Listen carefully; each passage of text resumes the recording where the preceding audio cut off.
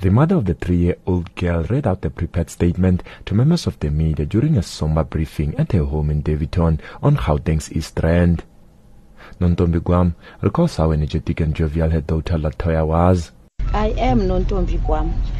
Latoya is my daughter, my beauty precious and innocent daughter.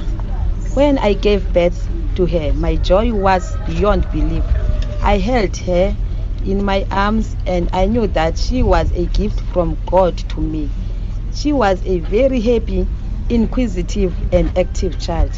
She asked me many questions and she seemed to want to know about everything that was happening. She even asked me what happened when the people died. I could not answer that question. There are contradicting statements on the exact location of the incident. The mother, Mboro, maintained that the child died in the hands of paramedics on the way to hospital. On the other hand, the Ekurhuleni emergency services say the girl was declared dead upon the paramedics' arrival at the church in Katlehong, east of Johannesburg. The mother says she feels like she has been let down by both the police and the health department.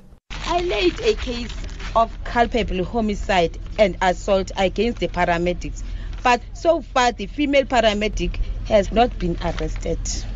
I was failed by the paramedics and SAPS. The one man that tried to help me, Pastor Mboro, was unfairly targeted. Police spokesperson Kema Kubela says the matter is still being investigated and they're handling it as one matter since there's also a counter charge against Mboro. The matter is still under investigation, as was informed by the court that the matter will be investigated together with the one of the case opened against him and also against the paramedics.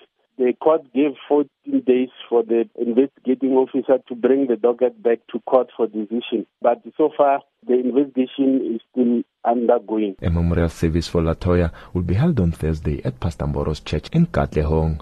For SABC News, I'm Horisani Sithole.